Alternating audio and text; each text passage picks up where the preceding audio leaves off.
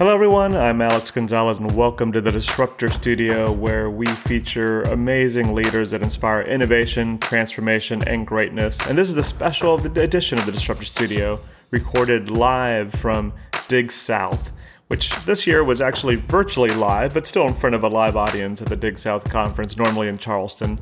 And our guest today is Katie Griggs, who leads business operations for Atlanta United. And look, it's no secret that I'm a huge Atlanta United fan, not just because of what they do on the pitch for the beautiful sport of soccer, but because of the amazing people like Katie that run this club and took it from a club that did not exist years ago to now a leader on and off the pitch and an incredible brand with a global presence.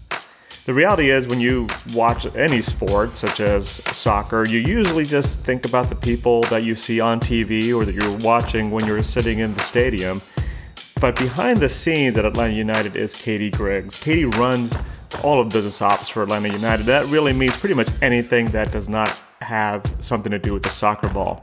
Whether it's marketing or social media or ticket sales or fan experience or stadium operations on match day, whatever it is, Katie Griggs is behind it.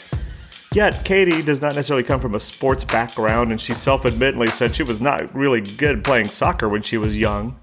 So how does someone like Katie go on to be one of the top executives at a big sports brand like Atlanta United? And we're going to talk a little bit more about Katie's journey to Atlanta United during our conversation. We're also going to talk about the fan experience and the importance of creating such an experience, which is such an essential part of Atlanta United's brand. We'll talk about being part of this growing brand and still having this startup feel even as they scale and get success. We're going to talk about leading and living during a pandemic and how Katie is getting through that and how she helps her team. And we'll also talk about being a bridge between generations at work and also being a bridge between the club and fans. And we'll also really get into how Katie stays inspired and some of her favorite things as well. So this was recorded at Dig South with a virtual audience, so there'll be some great Q&A along the way. So here it is, the special edition of the Disruptor Studio live from Dig South with Katie Griggs.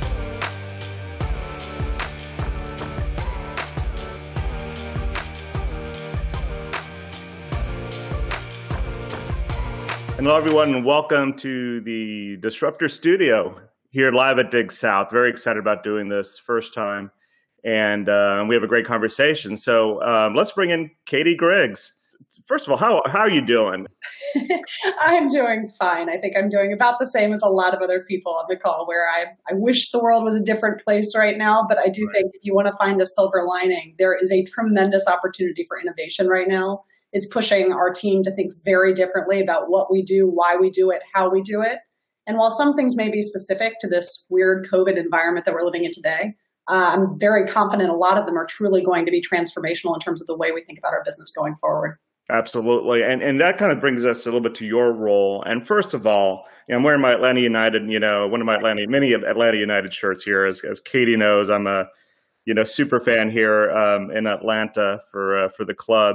I want to talk about your role, but just in case someone, for some weird, bizarre reason, has no idea what Atlanta United is.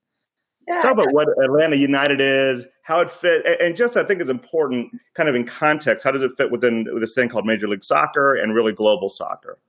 I'd be happy to. So for anyone who's not familiar with this, Atlanta United is a club within Major League Soccer. We had our first season in 2017, so we're a new club. And I think one of the things that's interesting is as Major League Soccer has evolved, sort of the theory and the way in which the clubs who have joined it have continued to evolve with it. So it's something where I'm very confident that the league is in a stronger place than it was 5-10 years ago and will be stronger 5 or 10 years from now than it is today. Putting it into perspective, one of the things we've been able to accomplish here in Atlanta is really, I think, it was first announced in 2014 that Atlanta was going to get a soccer team. Arthur Blank is our owner. I think many, if not all of you, should know he is the co-founder of the Home Depot. He is an entrepreneur at heart. He's also the owner of the Atlanta Falcons. And he committed to doing this right from the beginning, where basically the way he looked at it was, despite the fact that we weren't going to play till 2017, he started investing and bringing on staff to build this brand way back in about 2015. And with that in mind, it really allowed us an opportunity to figure out what is the market, what's the niche, and really prove a lot of people wrong who are expecting that soccer in the South simply wasn't going to be a thing. So to that end, as of last year, we now hold all of the top 10 regular season attendance records in Major League Soccer. Every single one of them was an Atlanta United home game. We have the most attended regular season match ever. We have the most attended match ever, which was about 73,000 people for the 2018 MLS Cup, which we did win in our second season. So it's been really exciting to see the way in which that the club has come out, and putting it in the context of global soccer. I mean, clearly we are not nearly as well established as a club or as a league as the English Premier League or La Liga or a lot of those other clubs and leagues around the world. However, as of last year, Atlanta United was the 10th most attended club in the world if you looked at attendance over a rolling 5-year average, which is pretty exciting. And I think something where, as we're looking forward to events like the 2026 World Cup, and as Atlanta is in the running to potentially be a host city for that, I think these are the types of things that really do show the potential for soccer to continue to grow here in the U.S.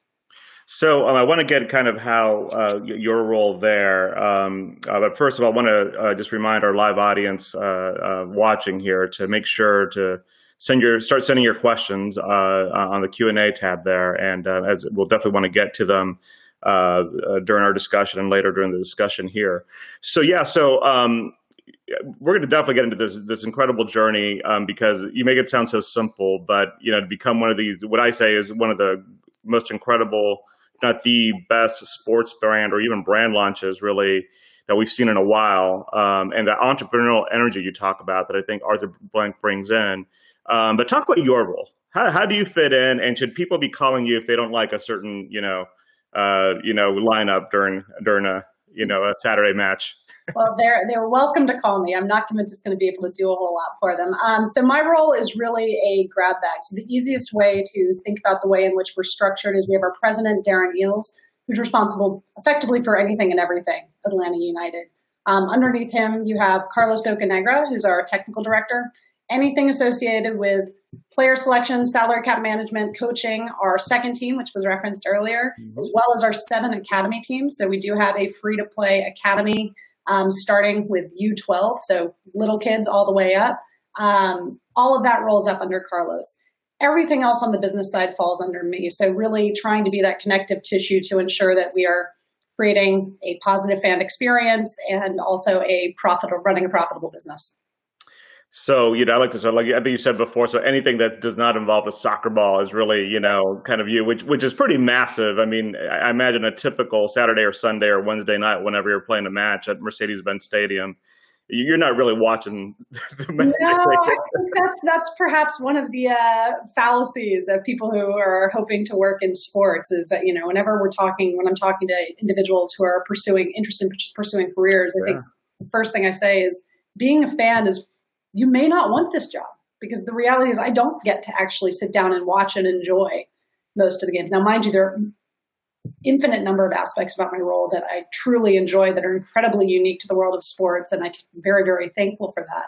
But it is match days, you're working, you're running around, it's firefighting, it's ensuring that everyone else on the team has what they need and ensuring that our fans have an absolutely superlative experience.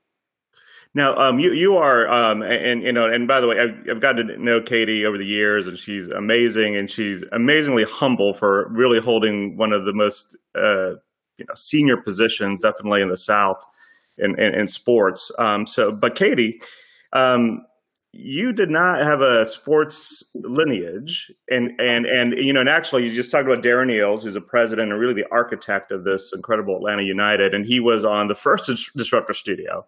And specifically in that studio, and that wasn't in front of that's when we were able to gather, and we had a live audience, and you were sitting there, and it referred to you as how important it was to bring someone like you onto the team because of the fact you did not come from sports. So, did you ever imagine you would be a sports executive, and kind of what was your journey here to Atlanta United? No, I think it was really back when I was getting my MBA where I chose to focus my energies on trying to break into the world of sports. Before that, I was a very boring strategy consultant in New York. So it really did come down to, it wasn't that it was a lifelong passion where my goal was going to be running a sports team. And I knew that since I was 12 years old. For me, it's really been about crafting a career around opening doors versus closing them. I like learning. I like trying new things. I've had the opportunity to hold a variety of different roles in a variety of different sectors. For me, the attraction of sports really it is something that is truly an intrinsic motivator of people. People care about it because they just do, right? Mm-hmm. When you're looking at marketing something, when the world of sports, it's one of those unique things where I like to say that you can really use sports to harness emotion and harness power, hopefully for good, and do incredible things as a result. So it's having the opportunity to work in sports has been something that I've been passionate about for a while. I've worked in the sports realm for probably the last, 10 or 15 years now, but starting on the broadcast and media side more than on the team. This was my first opportunity moving over to team. I'm definitely not a soccer endemic. I played. I was terrible.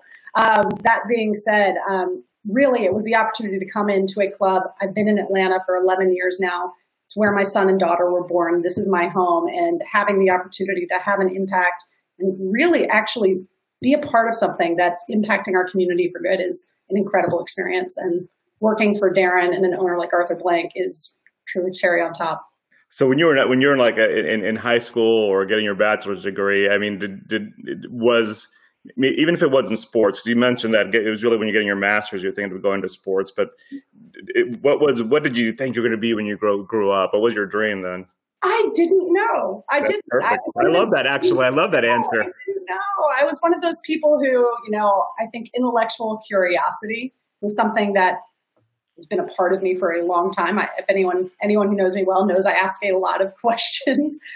So for me, it was really about learning. I went in when I was getting my undergraduate degree. I ended up effectively defaulting into an international relations major because I had the most credits at the point at which I had to make a decision. And again, part of the appeal of it for me was just an intrinsic sort of opportunity to learn about how different people engage and what motivates people and how do you influence behavior. So I think that's been the common thread of all of the aspects of my career is truly in different sectors, different forms, different roles. How do you leverage whatever your product is or whatever your business is and inflect human behavior around it, right? Yeah. Or want to influence human behavior. And that's really been the common thread. But sports, obviously, because of that sort of intrinsic motivator, is something where you have a unique opportunity to really do some cool stuff. Yeah, and kind of getting to this cool stuff, kind of going into this journey of Atlanta United. You're right now the club is so successful that the standards are so high for the fans that it's like, what do you mean we didn't get a trophy? So which is I guess a great place to be, but arriving on the scene. There's really change you had to drive, in terms of how Major League Soccer, thought about club, about, the perception of soccer in the South. Maybe talk about how your role kind of helps guide this kind of change journey that you had to take, really the industry, as you shaped this club, which effectively was a startup, a well-funded startup, but it's still a startup. No, I mean, that's what I keep telling people. We were a startup. We are a startup. We're still, if you think about it, as I mentioned, our first season was 2017. So this is still a very new club, a very new franchise. We're in our fourth season right now. By no means do I think that we're done, right? And so to your question about how do you actually think about that cultural evolution and that cultural change, I think the very starting point was historically, when you think about the major leagues in sports, it's football, it's baseball, it's basketball, and depending on what part of the country, maybe it's hockey. It's generally not Major League Soccer. The reality is historically that hasn't been put on the same platform.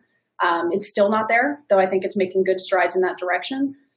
For us and for Arthur, I think one of the things that was most important was we felt that we had to enter the market and behave like we were one of the big kids, right? If we didn't have faith that soccer could be as big in Atlanta, Georgia, as the NFL, as the NBA, as MLB, no one else was going to believe it either, right? That it truly is something where you have to sort of project what you are expecting others to see.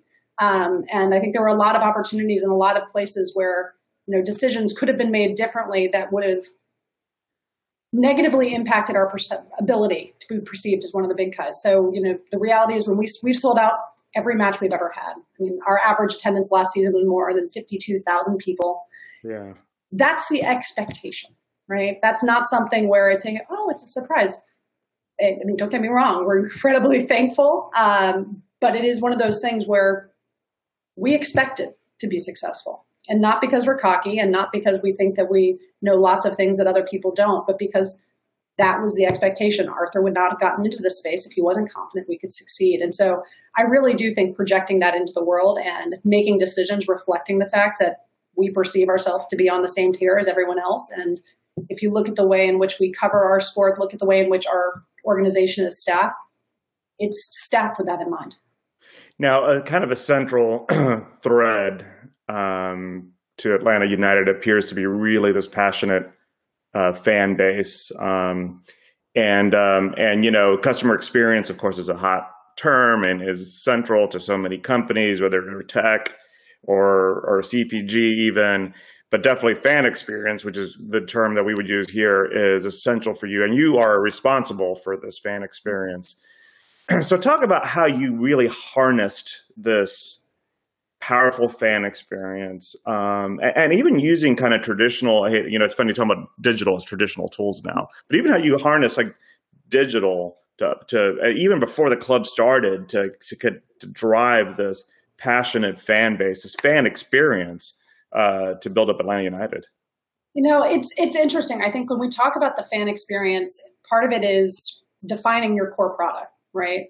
Yes, for us, the soccer that's happening on pitch is what people are coming for. But the reality is, if you look at a market like Atlanta, there are not 70 some odd thousand people who I think would describe themselves as avid soccer folks who are coming to watch a soccer game. I think one of the reasons we've been able to be so successful is it's a really unique environment. So for anyone who hasn't had the opportunity to observe or attend one of our matches, it's a lot of fun. I think the way I would describe it as someone who grew up in ACC basketball country is it sort of has that student section atmosphere in terms of there is just our supporters, which there are thousands of them, but there's a supporter section of 7,000 fans. They've got flags, they've got instruments, they're chanting the entire match. It really has that same sort of energy epicenter effect that you get from a student section, whether you're talking about SEC football, ACC basketball, or the like. And so I think there are a lot of people who perhaps didn't know anything, didn't care about soccer, but had the opportunity to come to a match and really enjoyed the experience. And as a result of enjoying that experience, they came back, they brought friends, and gradually they're learning the sport of soccer. And I think that was key to us, was realizing that we had to create a product on pitch that was authentic and would be exciting and engaging for soccer endemics and people who are those soccer purists who know it. If we didn't get them on board, we knew we had missed the boat. But we also didn't want to be looking down our nose at those who, frankly, didn't know a lot about soccer. It's really about creating that inclusive environment where whether or not you grew up playing soccer, you know every single thing that's going on all the time, or whether you have literally no clue what's going on the pitch other than the ball should go in the goal. Yeah. Probably the goal that's not your own. It's fine and it's a welcoming experience. And I think that trying to maintain that and being very careful about our messaging and our tone has been really key. Yeah, and it's interesting you talk about messaging and tone, because I think it's so easy, it seems like it would be, to rest on the laurels of the energy inside Mercedes-Benz Stadium or, wherever you're at from the fan base. But how did you keep making sure that kind of Atlanta United experience extended beyond Mercedes-Benz Stadium? Because you also bring something interesting too, is you've done an incredible job at also bringing the non-soccer experts into become passionate fans, and all of a sudden arguing about offsides calls. But part of that is also, how you nurtured this experience outside of the stadium. So how did you kind of approach that? Yeah, and this is one where I won't take full credit because I had the opportunity to join that first season. But looking at the team that was in place, and again, I turned to Darren as really the champion. And I know he talked about this in the Disruptor Studio with you. He jokes that if he's ever writing a book on this, it's going to be called Pub Crawling Your Way to Success. Right. For us, the reality is if you looked at where soccer avids were in the city of Atlanta prior to the start of Atlanta United joining, you're at those English pubs on Saturday morning watching EPL games, right? That's where they are. Or if you had international play, you'd go when the U.S. men's or women's national teams were playing. And those were really just cheap and easy focus groups, right? You had those people all in one place. You could go get to know them. What matters to them? What's important to them? The important part from there, though, is actually listening. right? So when we were crafting our product, when we were crafting that experience, we have 4 registered supporter groups, each of which have thousands of members. We have monthly meetings with those leaders. And these are people who literally have tattooed their body with Atlanta United logos, marks, what have you. They are diehard, avid fans, but they were our influencers, right? These were people who were from the beginning. We talked to them, we listened, we responded, and we built a product around what they cared about. And so when we actually had the opportunity to open up, they were there right behind us bringing friends, right? They were the ones out in the community because as with any startup, we did not and do not have an unlimited budget. Even when you have an amazing owner like Arthur Blank, it's still a business.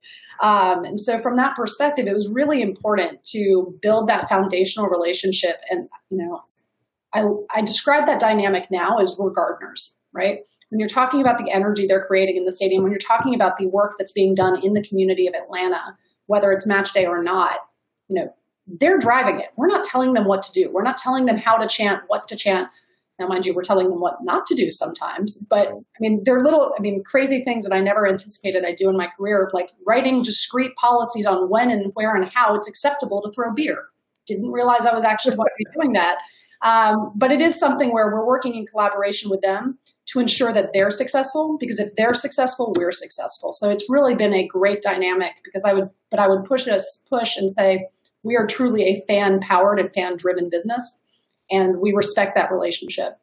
And I think, Katie, this is where your experience, even outside of sports, comes into it, because this being customer, I like to call it customer obsessed, or fan obsessed, is central to it. Really tells your team what to do to some extent. And that curation aspect, I think, is so essential because you're finding that right balance of what's fan powered and when do I need to guide them? Beer throwing policy, but what's our personality in social media? How do we react? So I think that's great. Now, one thing again, I think just in a few short years, the team has had tremendous success. You mentioned both on the pitch, MLS Cup champions, multiple, I think 3 trophies now. 3 trophies, yes. 3 trophies. And also, I believe the Miguel Almiron transaction is that still, or is one of the largest MLS transactions, correct? Yep. And for those who don't know, Miguel Almiron, one of the original players of Atlanta United, and is now over in the English Premier League, high transaction fees, playing great, by the way, as we speak here. So many successes. Fan expectation is high. I guess question for you as a leader then is, when you've achieved so much success in such a short period of time, how do you keep your team continuing to innovating and reinventing? Because it's easy to rest on your laurels and kind of go into cruise control. So how do you keep your team motivated to keep changing going forward? Yeah, I think part of it is that's not how I'm wired. That's not how Darren's wired. That's not how Arthur Blank is wired. And so from a leadership perspective, I think none of us just intuitively are like, oh, great, we've done it. We'll just sort of put it in cruise control and assume that, if we've built it, now they'll come. That's not how it works. And so when we're looking at our associates, I think they're 2-pronged. One is when you're actually bringing on staff, that mentality is something that's important, is someone who is intellectually curious, is someone who is looking for new and different ways to do it, is finding people who are comfortable talking. This is, I think, especially you'd mentioned sort of going to the world of COVID right now. No one's done this before, right? There is no right answer. I don't know. Darren doesn't know. Arthur doesn't know. It doesn't mean that we don't have good ideas. It doesn't mean that some of them won't work. Some of them probably won't. That being said, the best idea could come from an intern, right? And so creating that environment and that culture inside the building where, regardless of who you are, regardless of whether you're in ticket sales, sponsorship sales, event day operations, digital, social marketing, you feel comfortable and confident raising your hand and saying, hey, I've got an idea about how I can make this better.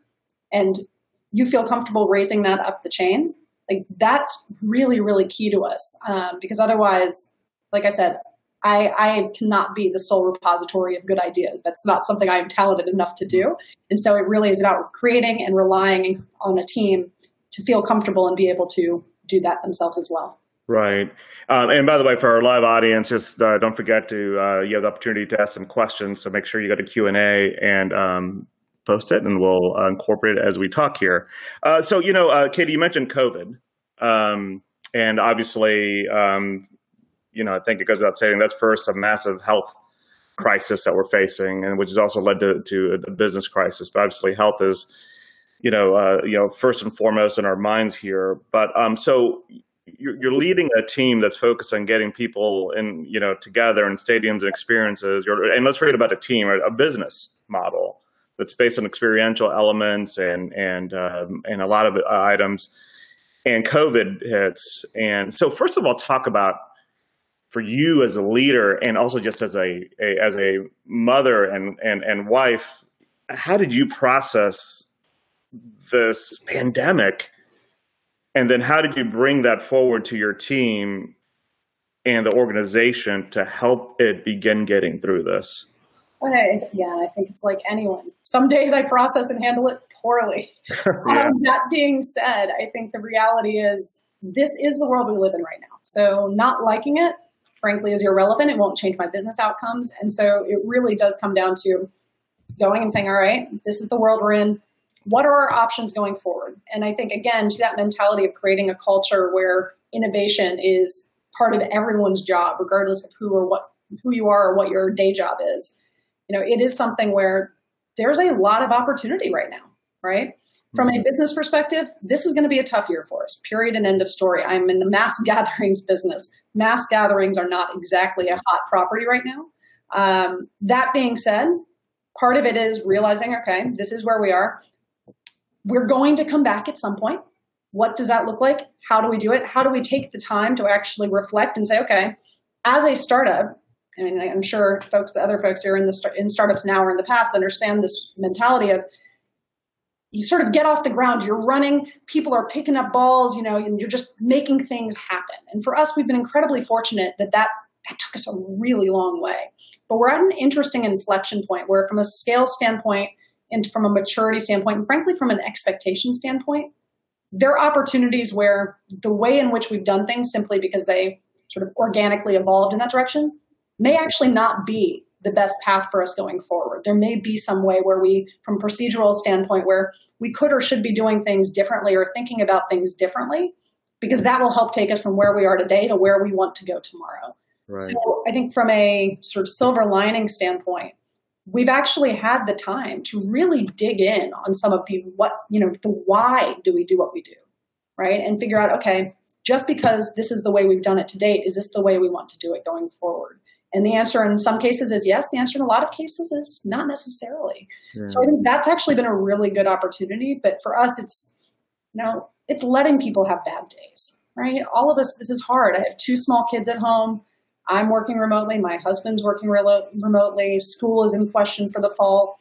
That's hard, right? And I understand, from a staff standpoint, whether you have kids, whether you don't have kids, whether you're living alone with roommates, with significant others, family, everyone's going to have tough days. And I think giving folks room to breathe, but also setting the expectation that, we're going to get through this and it's going to be okay. And really leading from that perspective, has been my approach. Whether it's the right one or not, I'll get back to you whenever this is done. But that's been my approach. Yeah, and I think you mentioned something that's important. It's you have an organization, and then from a leadership perspective, is being able to focus, continuing to focus on the future, which frankly I think helps give people hope within the organization as well, right? Because it's not just you have to deal with it today, but how do we focus on the future as well? So speaking of your team as well, kind of pivoting a little bit here, but. Speaking of Darren, he once mentioned, or actually one thing you mentioned, you and I talked before, is that sometimes you are a generational bridge. You have a very young team. When I say young team, meaning your actual business team. A lot of players are pretty young too. Yeah, the players are definitely young. I'm not even going to go there. Very young. And then all of a sudden you find the players the same age as your own kids. I just say that they're young and I'm not getting old. That's a whole different thing. But talk about how, because you've done an incredible job harnessing, people talk about how do you work with millennials and Gen Z and all that, but you've done an incredible job harnessing, young talent to have a massive impact on a global brand. But you talk about sometimes you have to be a generational bridge. Talk about that a little bit. It's interesting. I think, our staff is young. We definitely have I would say the majority of the individuals with whom I work on a regular basis are in their 20s. there are a lot of upsides of that, right? They're coming fresh. They're coming without preconceived notions that they do or don't know things, which sometimes can be challenging, but more often presents opportunities. They also, though, are coming from the perspective of they care.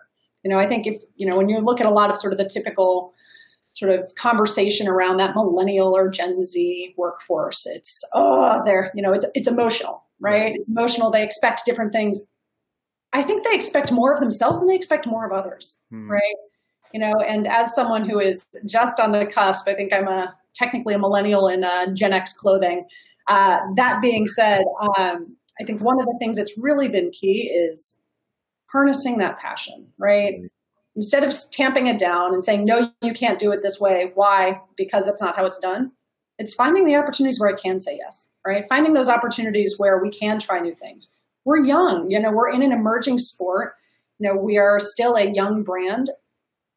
Like I said earlier, I don't have all the answers. And I think for me, it really comes down to setting that culture where it's, the way I'm always talking about it with my team is it's, fail small, fail fast, fail once, right? It's giving people those opportunities to really try new and different things. Some of them won't work. A lot of them may not work, but some of them might. And so as long as you're looking at it through that lens of giving people those opportunities where they can learn, they can try new things, they can grow, but holding them accountable to the fact that, okay, we've done something, it didn't work. That doesn't mean you get to try the same thing over and over and over again and hope for a different outcome. You've got to learn from that. You've got to evolve and you've got to move on to the next thing. But I think finding that balance and finding those opportunities to say yes more often than we're saying no has been really, really important. And it seems like centers on this perspective. I think that as an organization you have is embracing diverse perspectives, both that from your fan base and also your teams, which help fuel your what you do in your innovation. Which actually brings up, someone had a great question about. You have an incredibly diverse fan base, which, I think, Atlanta United, and I remember being around when the name first launched and some people loved it. Some people were like, well, what does that mean? And yet when you see it, when you go into Mercedes-Benz Stadium, it is really a reflection of Atlanta, and in terms of race, ethnicity, gender, whether people even understand the sport or not. Yeah. So was that an intentional, this is the question, was that an intentional goal by management to do that, or did that develop organically, or maybe a little bit of both? I'd say it's a little bit of both. I mean, I think sort of to what we discussed previously, one of our key sort of tenets of who we are as a brand is inclusivity, right? And inclusivity regardless of demographics, inclusivity regardless of knowledge of soccer, this is supposed to be an experience where whoever you are, whatever your background, whatever your personal situation, you can come, you can feel safe, you can feel included, and you can have a great time. Period and end of story. That is just a hard and fast line that we've taken from the very beginning, and that is still where we are today.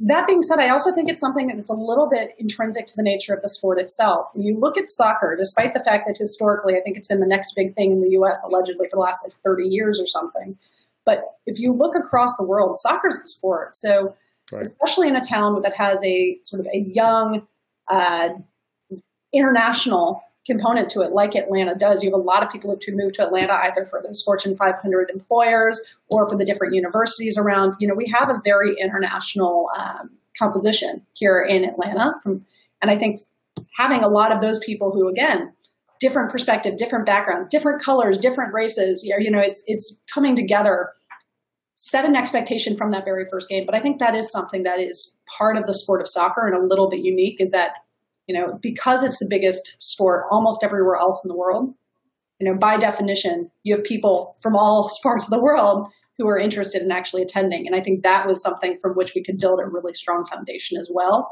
Because if you see people who look like you see people who reflect your personal experiences, you are likely to feel more comfortable. And I think that's one of the things where, I know diversity is a very, very hot topic right now, and with very good reason. When we look at it, I mean, whether we're talking about how we staff internally in our HR and hiring practices, or how we put on an event, diversity makes us stronger, right? It's understanding those different viewpoints, because I can only see the world through my lens. I can talk to people, I can try to understand the life experiences of others, but my personal worldview is my own.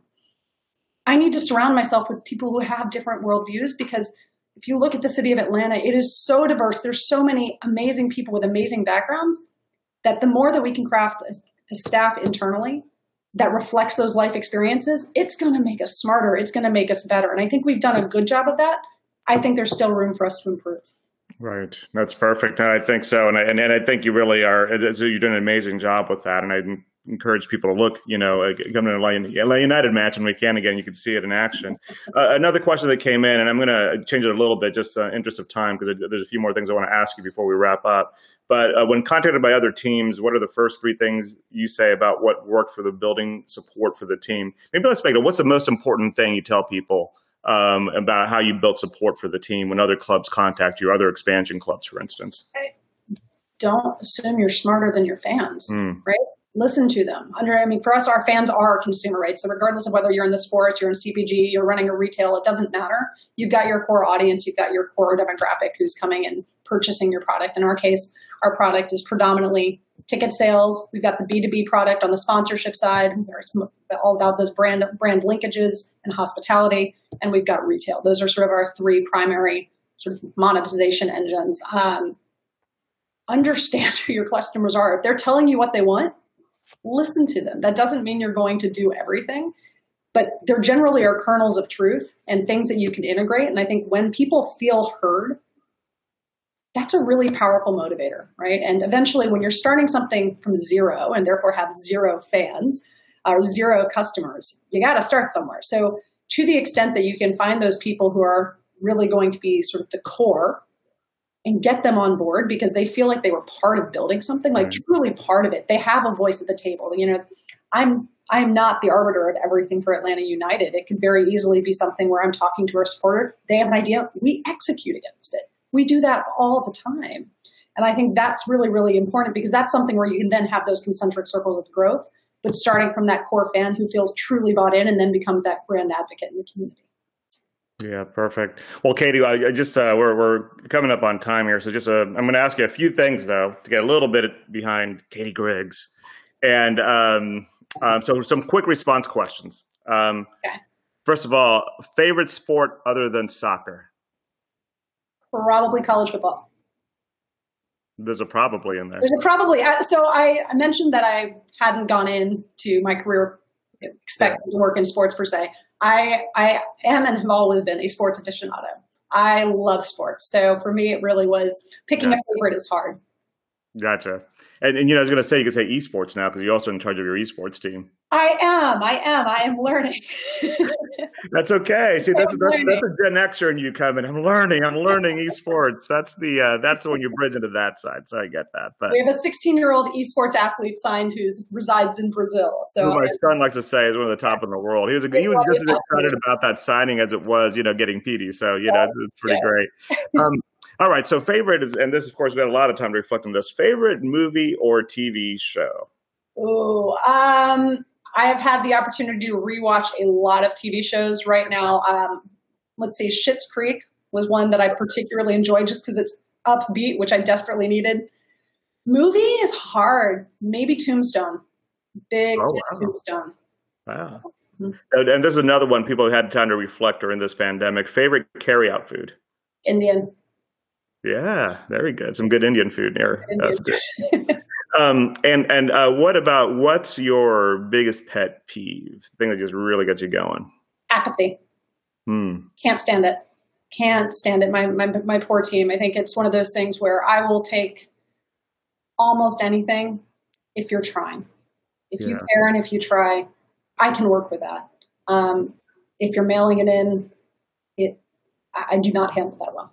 Which kind of makes sense with the ability to keep innovating, keep pushing and all that. So that's great. So Kate, in this you could take a little bit more time, but I think just in these times now, first of all, you're a person that needs to inspire a team that helps inspire others.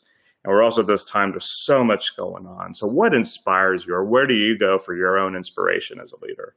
I'm a water baby. So for me, it is actually trying to find time where I can get away, get on the water, even if it's just for a short period of time. It sort of helps me clear my head. I have two small kids, so at this point, my son's gotten pretty good at actually sitting on the paddleboard and not wiggling enough that we immediately both get tossed into the water. But going and anytime I can just get outside, preferably get on the water, spend some time with my kids. That's kind of my recharge. Well, that's awesome. I hope we get to the water here very soon. Although I know you have a busy times ahead as well for this kind of innovation of what a season would look like. But so Katie, look, we could go on for hours, and I'm looking forward to more conversations with you. So when all of you who follow Atlanta United or now will be know that the person who really is pulling the strings, I'm give Darren Eales a hard time. It's really Katie, that drives what's going on in the experience. And so make sure to, first of all, make sure to follow Atlanta United, check them out, check for updates on the new on the season coming up. But Katie, I want to thank you for what you're doing, obviously for Atlanta United, also for the region, and because I think Atlanta United does a lot to help drive. And thanks for your conversation today. I know some of the comments we received today and comments I've received before is you're really an inspiration, and I think your humility and authenticity really kind of carries through in everything you do, including this conversation. So thank you for being here on the Disruptor Studio at Dig South, and we'll see you soon. Thanks for having me. That was Katie Griggs in the Disruptor Studio live at Dig South, which this year was a virtual conference, and hopefully we'll be able to get back to Charleston to record one of these again one day. But it was great to hear from Katie, and it was great to get some live questions from the audience, and I think you'll agree, Katie's just an amazing person. I'm a huge fan of the Atlanta United brand and the business and the sport, but I'm even a bigger fan of the people behind that amazing story, and Katie Griggs is definitely one of them. So make sure you keep an eye on what Katie is doing and an eye on Atlanta United. And if you have not heard the very first Disruptor Studio featuring Atlanta United FC's president and architect, Darren Eales, make sure you do so. You can go to our YouTube channel and check that out, or you can subscribe here, and we will be replaying that full interview here shortly.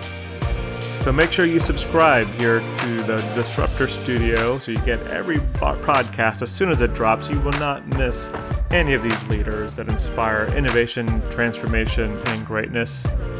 We'll join you again in 2 weeks. I'm Alex Gonzalez, and we'll see you soon.